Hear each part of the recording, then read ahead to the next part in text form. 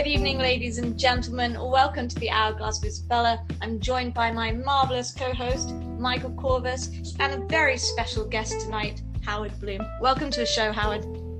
Thanks, Isabella. This is only our second time trying to record. Only our second time, yeah. Yeah. And to jump back into a question we had before, I was saying it's difficult to introduce you because you're such an interesting person. You've been an author and written multiple books. You're somewhat of a scientist and academic as well, and have dabbled in your lifetime in PR, public relations work. Mm-hmm. For the guests listening, how would you describe yourself? Well, I coined a term called omnology. And omnology is a field for the promiscuously curious, for people who are omnivorously curious. And basically, omnology says when your dad sits you down in your sophomore year of college and says, now look, you're interested in art history, you're interested in neuroscience, and you're interested in film. You got to make up your mind. You're going to be an art historian, you're going to be a neuroscientist, or you're going to be a filmmaker. Mm-hmm. And until you make up your mind, your dad says you're nothing. So omnology is there, so you can say to your dad, no, Dad, I have three major curiosities. Those are the things that really drive me. Those are my passions. I'm going to follow those for the rest of my life.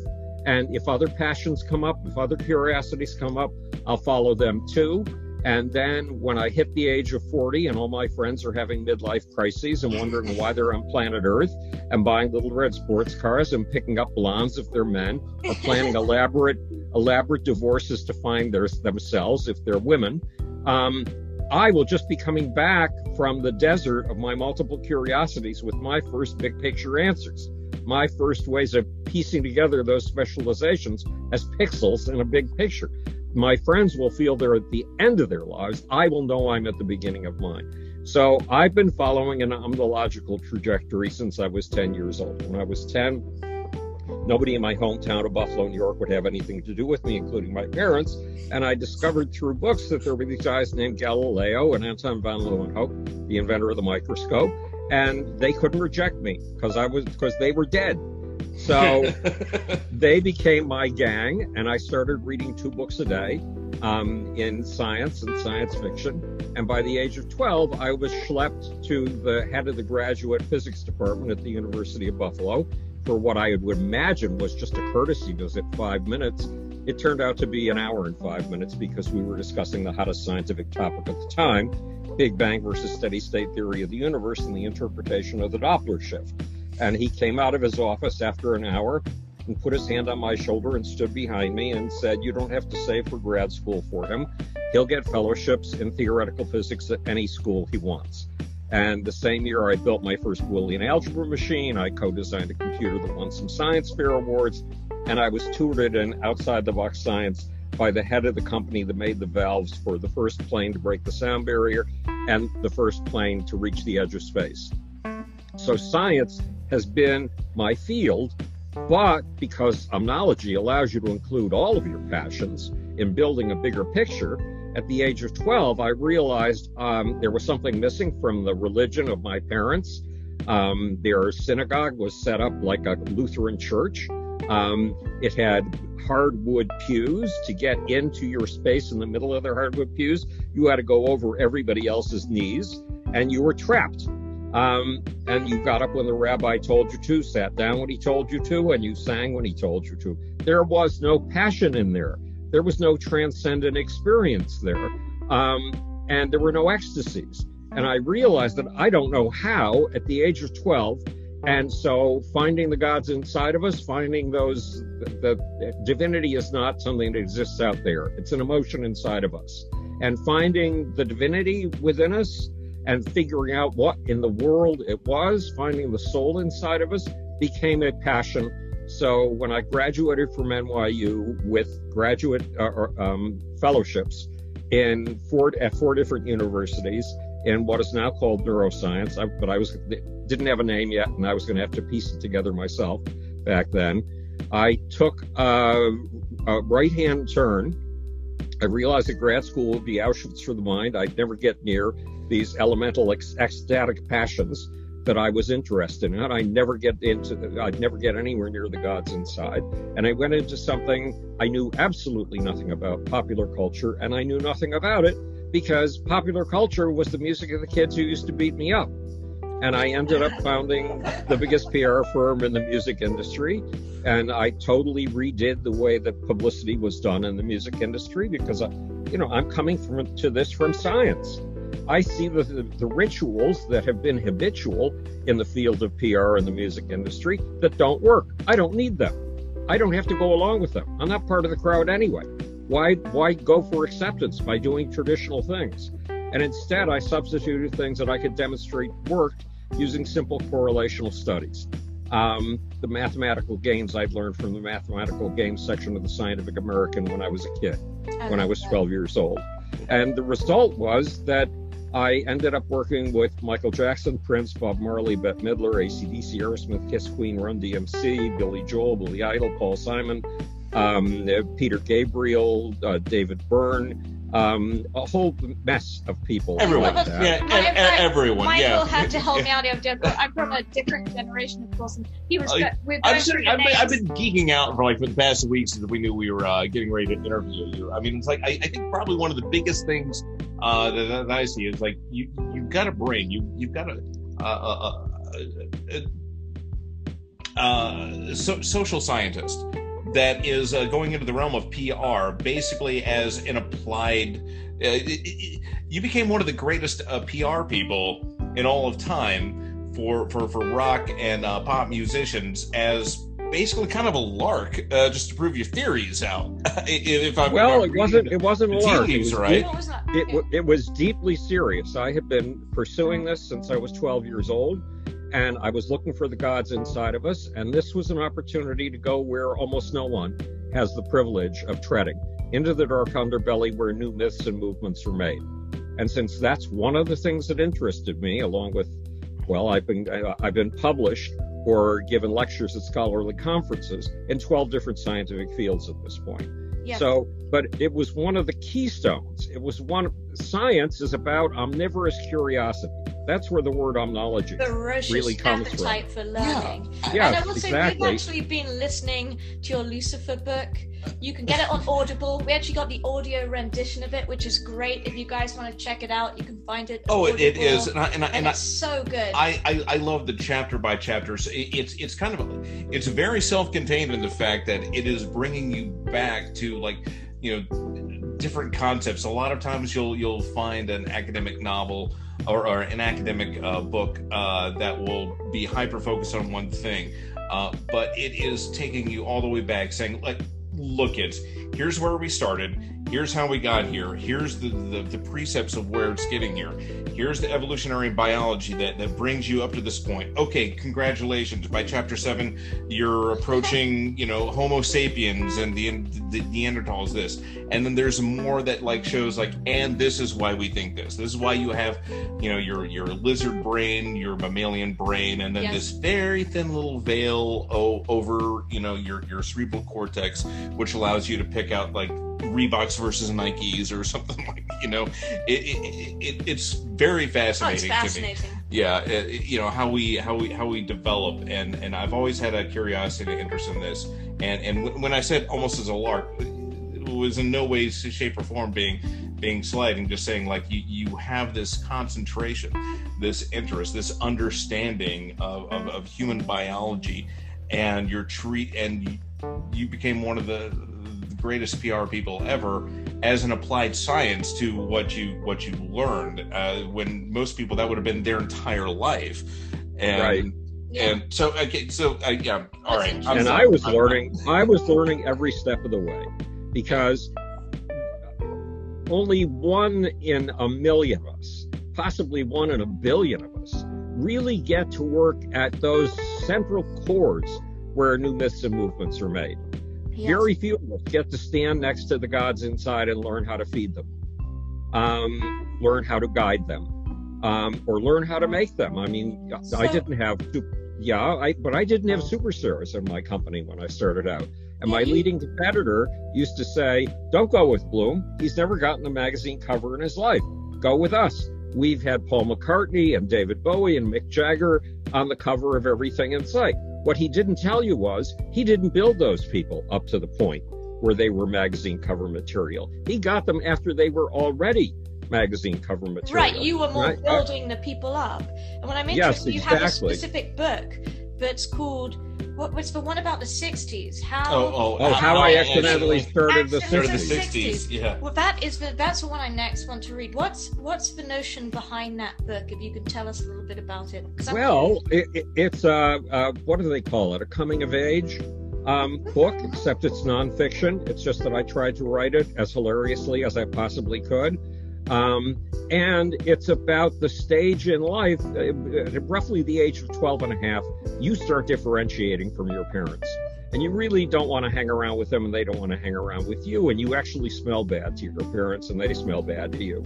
And so you're sort of driven out of your house, and you have to establish your own identity. And you do it by hanging out with, well, peer groups. I didn't have peer groups, so I didn't have the privilege of that. Don't worry, you had your gang of dead people to help you out. Like I had Tesla was one of mine. Right. Oh, terrific. Yeah. Tesla and Doc Holliday. Doc Holliday and Edgar Allan Poe. Let's not forget him. Wow. Yeah. Well, Doc Holliday, you mean the gunfighter? Yeah, the gunslinger. Yeah. He was one of my dead pals. That's amazing. That's amazing. So you know what I'm talking about. If you ever get close to the kinds of gods that have loomed large in your life, it is a miracle.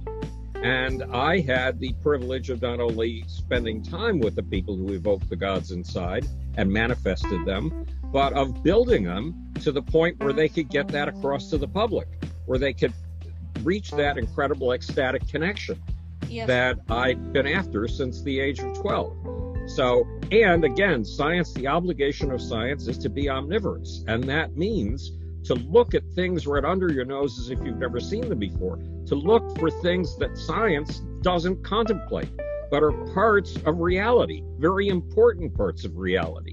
Yes. And the ecstatic experience and everything that I experienced being at the very height of rock and roll. I mean, I was with Michael when he just sold 36 million albums, which was 3 times as many as the biggest selling artist before Michael Jackson? him. Is that correct? People just checking. Yes, and there's another I know, Michael. you're a Michael, and I think they're amazing. Right. Well, so Michael Jackson was bigger than the Beatles and Elvis Presley combined. Okay. At that point. Cool. And that's a very strange experience working. First of all, Michael was an experience in himself because he was the closest thing to an angel I'd ever met on earth. And I never imagined there could be a person like him, ever. I mean, he had a quality of awe, wonder, and surprise that was utterly unbelievable.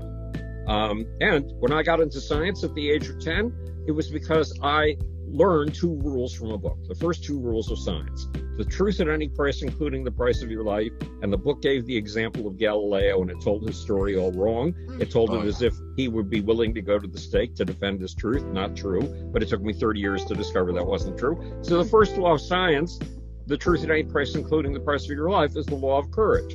The second law of science is look at things right under your nose as if you've never seen them before, and then proceed from there. And that is the law of awe, wonder, and surprise. Well, Michael Jackson was the living embodiment of awe, wonder, and surprise, and in a way that made him a living embodiment of the first rule of science, the truth at any price, including the price of your life. And I never imagined in my wildest fantasies that a person like him could exist. So how many people get to work at that level, where you're getting a minimum of 300 phone calls a day? You wake up, you're out on the road with Michael Jackson and his brothers. You've told the switchboard at the hotel to switch off all calls between 3 o'clock in the morning and 8 so you can get 5 hours of sleep. And when you wake up, there are 300 phone calls waiting for you. That's and insane. that changes you physically, because it gets probably the endogenous amphetamines in your system, the natural speed in your system, adrenaline.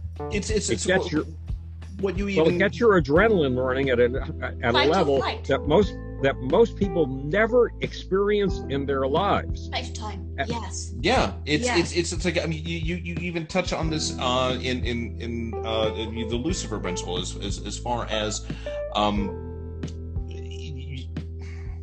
from our past experiences, you're only meant to know so many people. Like if evolutionary biology had gone in a certain direction, And now, in the modern era, we have so many more connections, so many more points of contact, be it whether it's email, phone, text message, social media. You have all these things, coming for you any given time.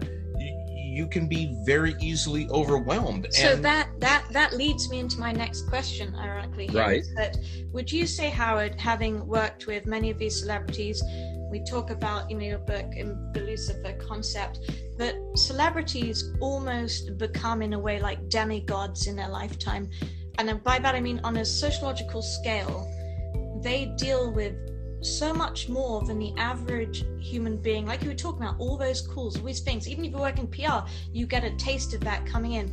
It is so much exposure, an extreme idolization, or putting people up on a pedestal, or knocking them down in a mob style frenzy, whatever it was we do as humans in groups. Whether they love you, almost whatever. Impossible to live up to, and it takes an exceptional person to be able to carry that burden and really understand. I think very few people see the human side of a celebrity. Would you say they suffer from that? Have you seen that?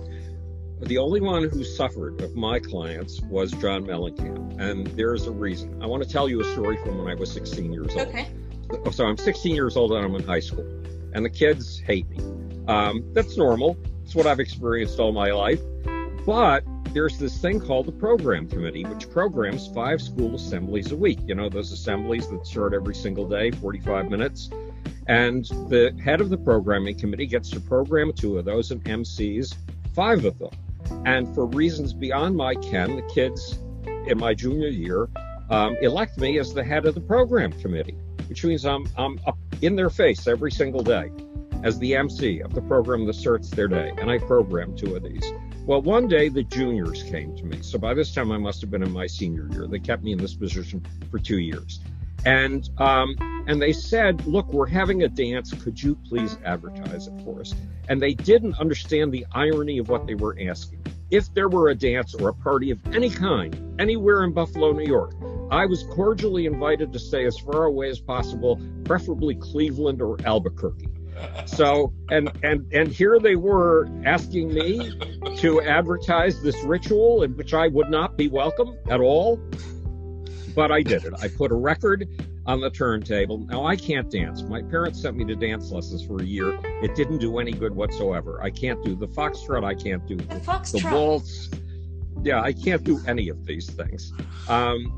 So when I went in front of the audience with this music behind me, my form of dancing was something no human on planet Earth had ever seen before. It was like a Looney Tune drawn on a night when Chuck Jones, who drew the Looney Tunes, all the voices, had taken LSD. Okay, yeah. The direction, yeah. Right. So I saw the face of the girl who hated me most in the school melting. I saw her eyes widening. I saw her pupils dilating. I saw that happening with every single one of the 350 people in that auditorium. I saw their energy come together like a collective blob, like an amoeba, and reach a pseudopod, a tunnel, out to me. And that, I had an out-of-body experience. I was on the ceiling watching all of this take place. And the energy of the audience flowed through that tunnel, through me as if I were an empty pipe, up to somewhere around my head, was utterly transmogrified, and flowed back down to the audience again in a continual feedback loop, a reverberatory loop. It was fucking astonishing. I had, I've been in... I know what it is. You know what we call it? We call it the current. Because it's like a river. That's the only word, the current. Yeah. It's very much a fluid. It's a fluid thing. But here's what happened. When the song ended, the audience did something it had never done before in my time at that school, and never did again. Not for football heroes, not for homecoming queens, for nobody. It surged down to the foot of the stage. They picked me up on their shoulders, and they carried me out of the auditorium, up the path to the building where we had our classes, and only when we reached that building did they put me down. They did it perfectly, as if they'd been rehearsing this. It was astonishing. So, sounds amazing. So I had an understanding of what my artists went through that came when they were on stage, that came from this experience. Rush. Yes. So John Mellencamp, and you were able to take that experience and apply it and understand what kind of like that ribbon of truth, that ribbon of energetic connection between you and the adulating masses. Everything's an energy exchange. It is. It really is. It really is. I think people at concerts, when you get a good artist on stage and they're in their element, you're feeding off the energy of the audience and vice versa, and it reaches a climax, almost like an orchestra moment. Yeah, I mean, I frequently, it's euphoric, drawn parallels between ancient religious practices, whether it can go the other way as well. Don't get me wrong. Whether it's whatever modern day religions or anything else, where you have one or two people up front, and then prayer, states of prayer. It's like the benediction after prayer or something like that, where you're sitting there, you're in the pews, you're experiencing this thing, and for some reason you feel this connection, whether it's somebody reading from a book or performing or. See, I never got to experience that. Well, the best thing is I would find this at music concerts. Yes. I would find more benediction at music concerts, where you have this raw energy of one transmitter up on stage bringing it out to you, and you just you have an out of body experience. You're losing yourself to the moment, which being right, in and the present. the artist on stage, being danced as if he were a marionette by forces much bigger than himself, is basically the tongue, the articulator of the soul of that audience. It is allowing the audience, and it allows the audience to see themselves and get validation for things in themselves they never had validated before, and it makes them feel less like isolated, insane people. We all have lots of feelings we think are insane. And you become a mirror. You become a mirror. You become a reflection. But you also show them that they are not alone, that they are part of a movement, that they are part of the 3,000 or 17,000 or 70,000 people in that room. Exactly. So can we talk about Woodstock for a second? What are your feelings on that? Yes, I didn't go there, but it was the ultimate ecstatic experience. That's what I was thinking. Well, as Michael and you have described, they are the rituals in which the gods come alive in our modern society, secularized gods. That's the ecstatic experience that I was talking about. That's what was going on at Woodstock, as millions of people discovered through Woodstock they had a common identity, and they were not alone. And Woodstock came at that critical moment when this group felt, again, isolated and insane, and when they could be made to feel validated. These are some of the things that I learned. They're in Einstein, Michael Jackson, and Me, A Search for Soul in the Power Pits of Rock and Roll, which is my latest book. And it is about a search for soul. Where can we find your latest book? Is it on Amazon? On Amazon. Yeah. It's the easiest place to get any book in the world. So... It is. It's true. It's easy at the touch of your fingertip. I remember when it was just books. Back at the think about how many scientists have framed the mystery we're talking about as a scientific problem to be solved. There are almost none. And with the exception of Emil Durkheim, who died 100 years ago and was one of the founders of sociology. And how many that might have that question in mind, what is the group ecstatic experience? How many of them have gotten to be at the very center of these things? How many of them have gotten to experience these things as someone on stage? So back to whether this was a painful burden. So there was a story circulating in the 1970s. Eric Clapton was on heroin. He was adored by his fellow artists. George Harrison of the Beatles tried to get him off of heroin and failed. So Peter Townsend, the founder of The Who, which was a big group back then, stepped in. And he said to Eric Clapton, look, I understand why you use heroin. You go on stage, you are an empty pipe. The souls of 17,000 or 70,000 people flow through you to the Godhead, because at that point, Peter Townsend was into Mayor Baba. And they're transformed in the Godhead and sent back to these people, and you are a living pipe for the souls of 17,000 or 70,000 people. Then, the minute you come off stage and you go behind the curtain, those 70,000 souls of the Godhead that have all been in you disappear, and you are an empty pipe, and it hurts, and you use heroin to fill that emptiness. Well, that's it's an extremely good description of the experience. And Mellencamp is one of the most John Cougar Mellencamp is one of the most extraordinary onstage performers I have ever seen in my life. He, Prince, Billy Idol, Joan Jett are all extraordinary performers, but John is just transcendent.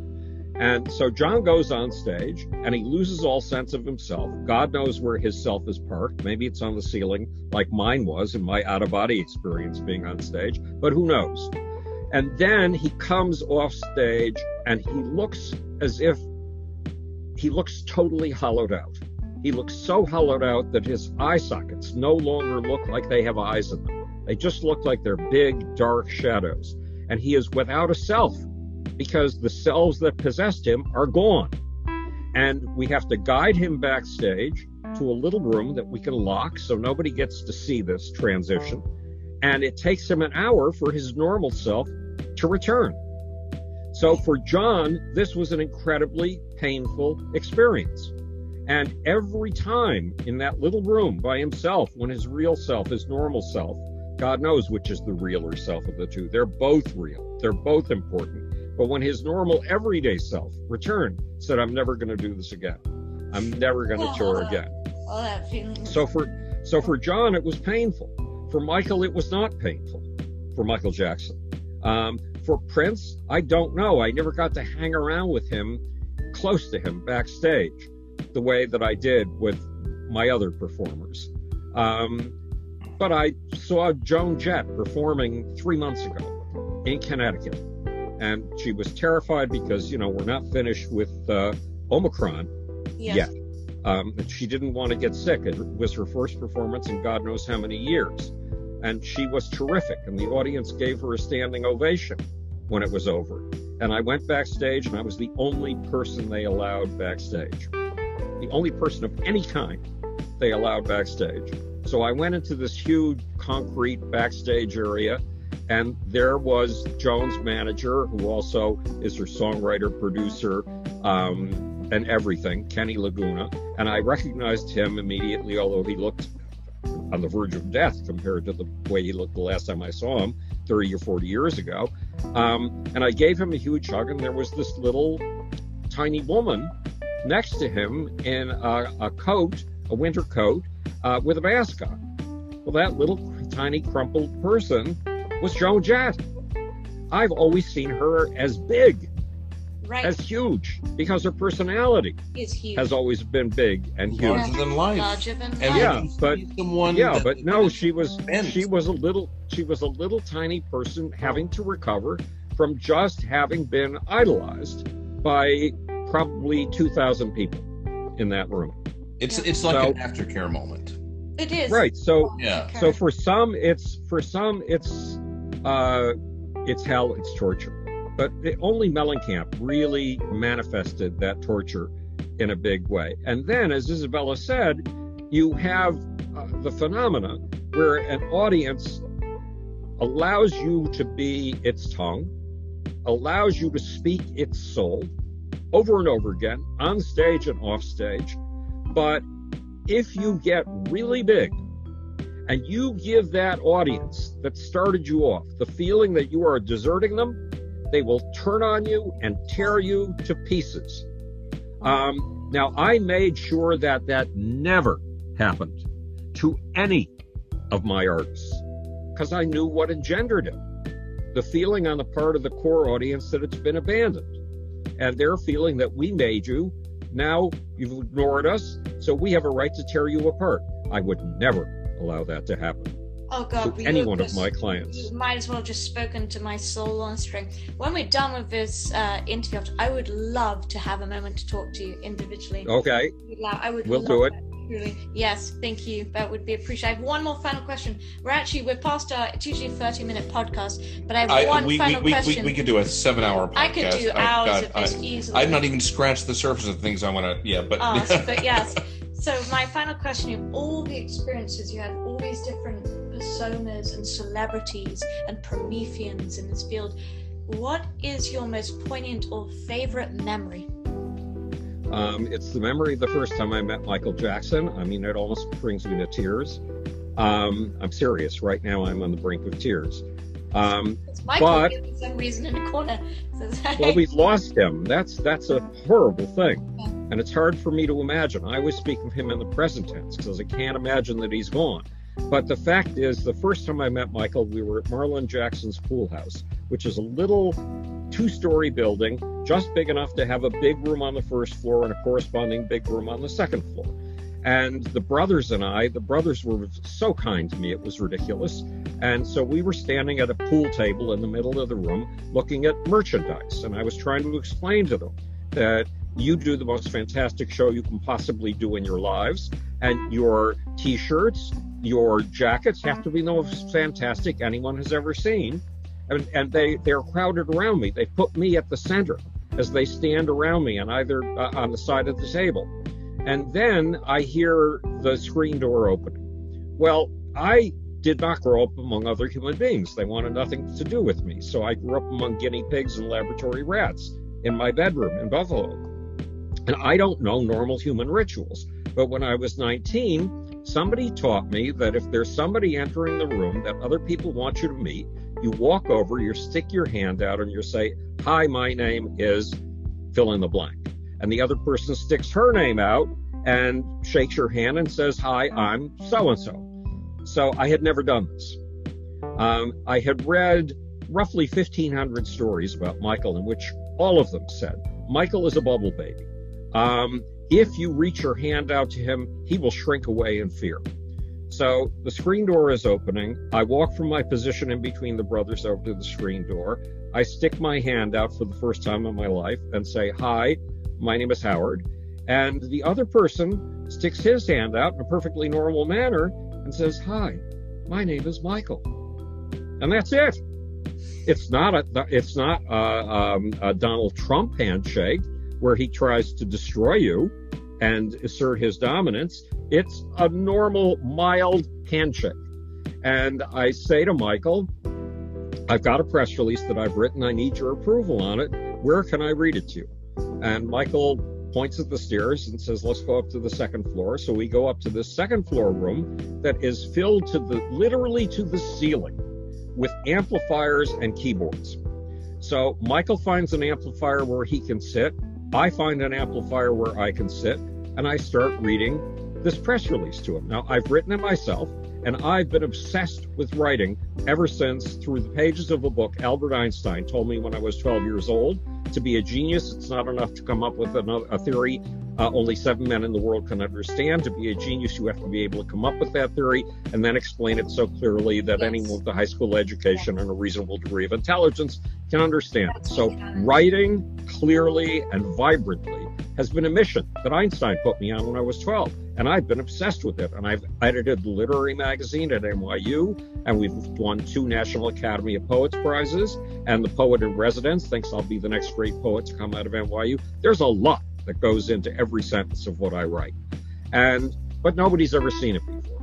So I read the first 2 sentences, and Michael starts to slump on his amplifier. And I read another 2 sentences, and he slumps a little further on the amplifier. And then when I get to the end, he says, "Man, that's beautiful. Did you write that?" Well, of course I had. No one had ever seen the art in it before. No one. And no one ever would again. And then we go downstairs because we have a meeting with the art director from CBS Records.